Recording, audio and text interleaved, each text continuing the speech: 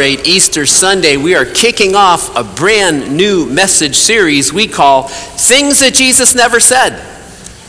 Over the next 4 weeks, we'll be looking at those kinds of things. Things we like to ascribe Jesus may have said, but in actuality he didn't.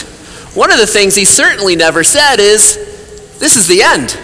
On Good Friday, he never said that. As a matter of fact, he kept telling people that he would raise this temple up in 3 days, and people didn't seem to understand what in the world he was talking about. But he showed them on that first Easter Sunday morning when he fulfilled every promise he ever made and rose from the dead. How beautiful and how powerful is that? It is his personal, living testimony that he is indeed the Son of God. And everything that he has promised you is true and will come to fruition. This is the truth of Easter. This is the great question that Easter answers. Easter says loudly and clearly, death is not the end. Life on this earth, this physical life here, is not the end. It's the beginning. That's why today we gather to celebrate this most important feast of the church's entire year, when God shatters the darkness, opens up the light, brings about a new creation through his Son, Jesus Christ, and invites us to participate in that. It makes us aware, I hope, on this Easter Sunday morning, aware of our eternal destiny. We know the end of the story. Sometimes we can kind of get sucked into the darkness of life by watching too much news or whatever it is, and we think, oh my goodness.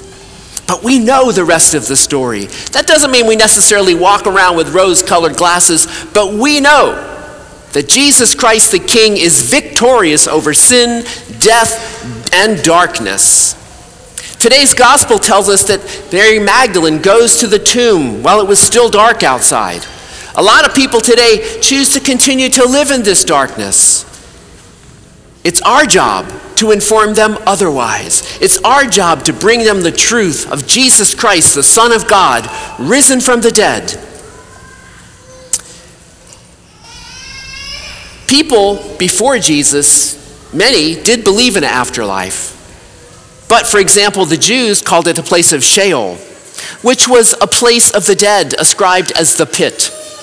Pagan people referred to the afterlife as Hades, certainly nothing to look forward to. To them, life on earth was as good as it gets.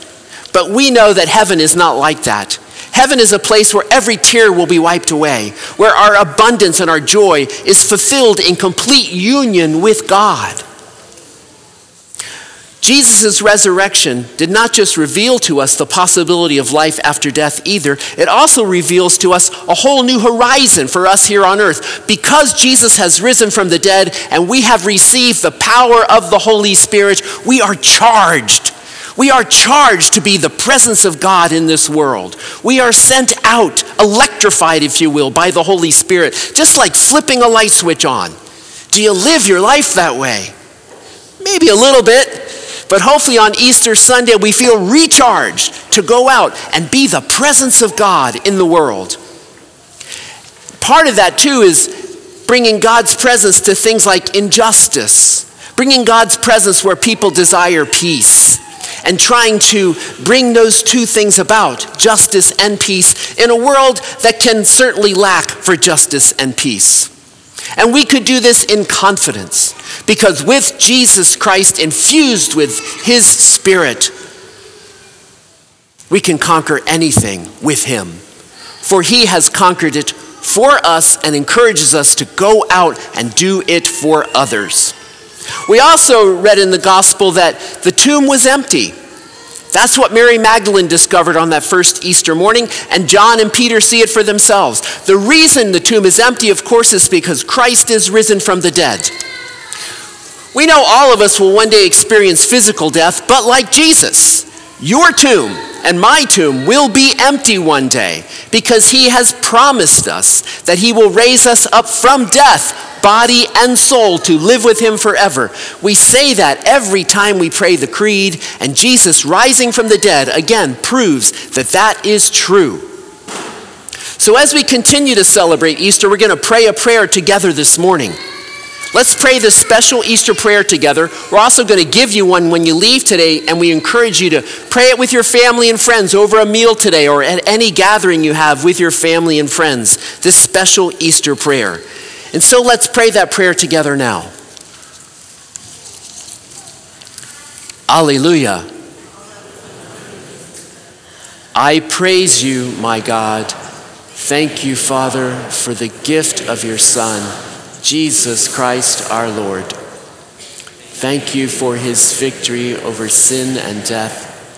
Thank you for the gift of the Holy Spirit, who fills us with abundant life in Jesus Christ, the risen one. In this Easter moment, help us to completely open our hearts to you and your magnificent power. Raise us up to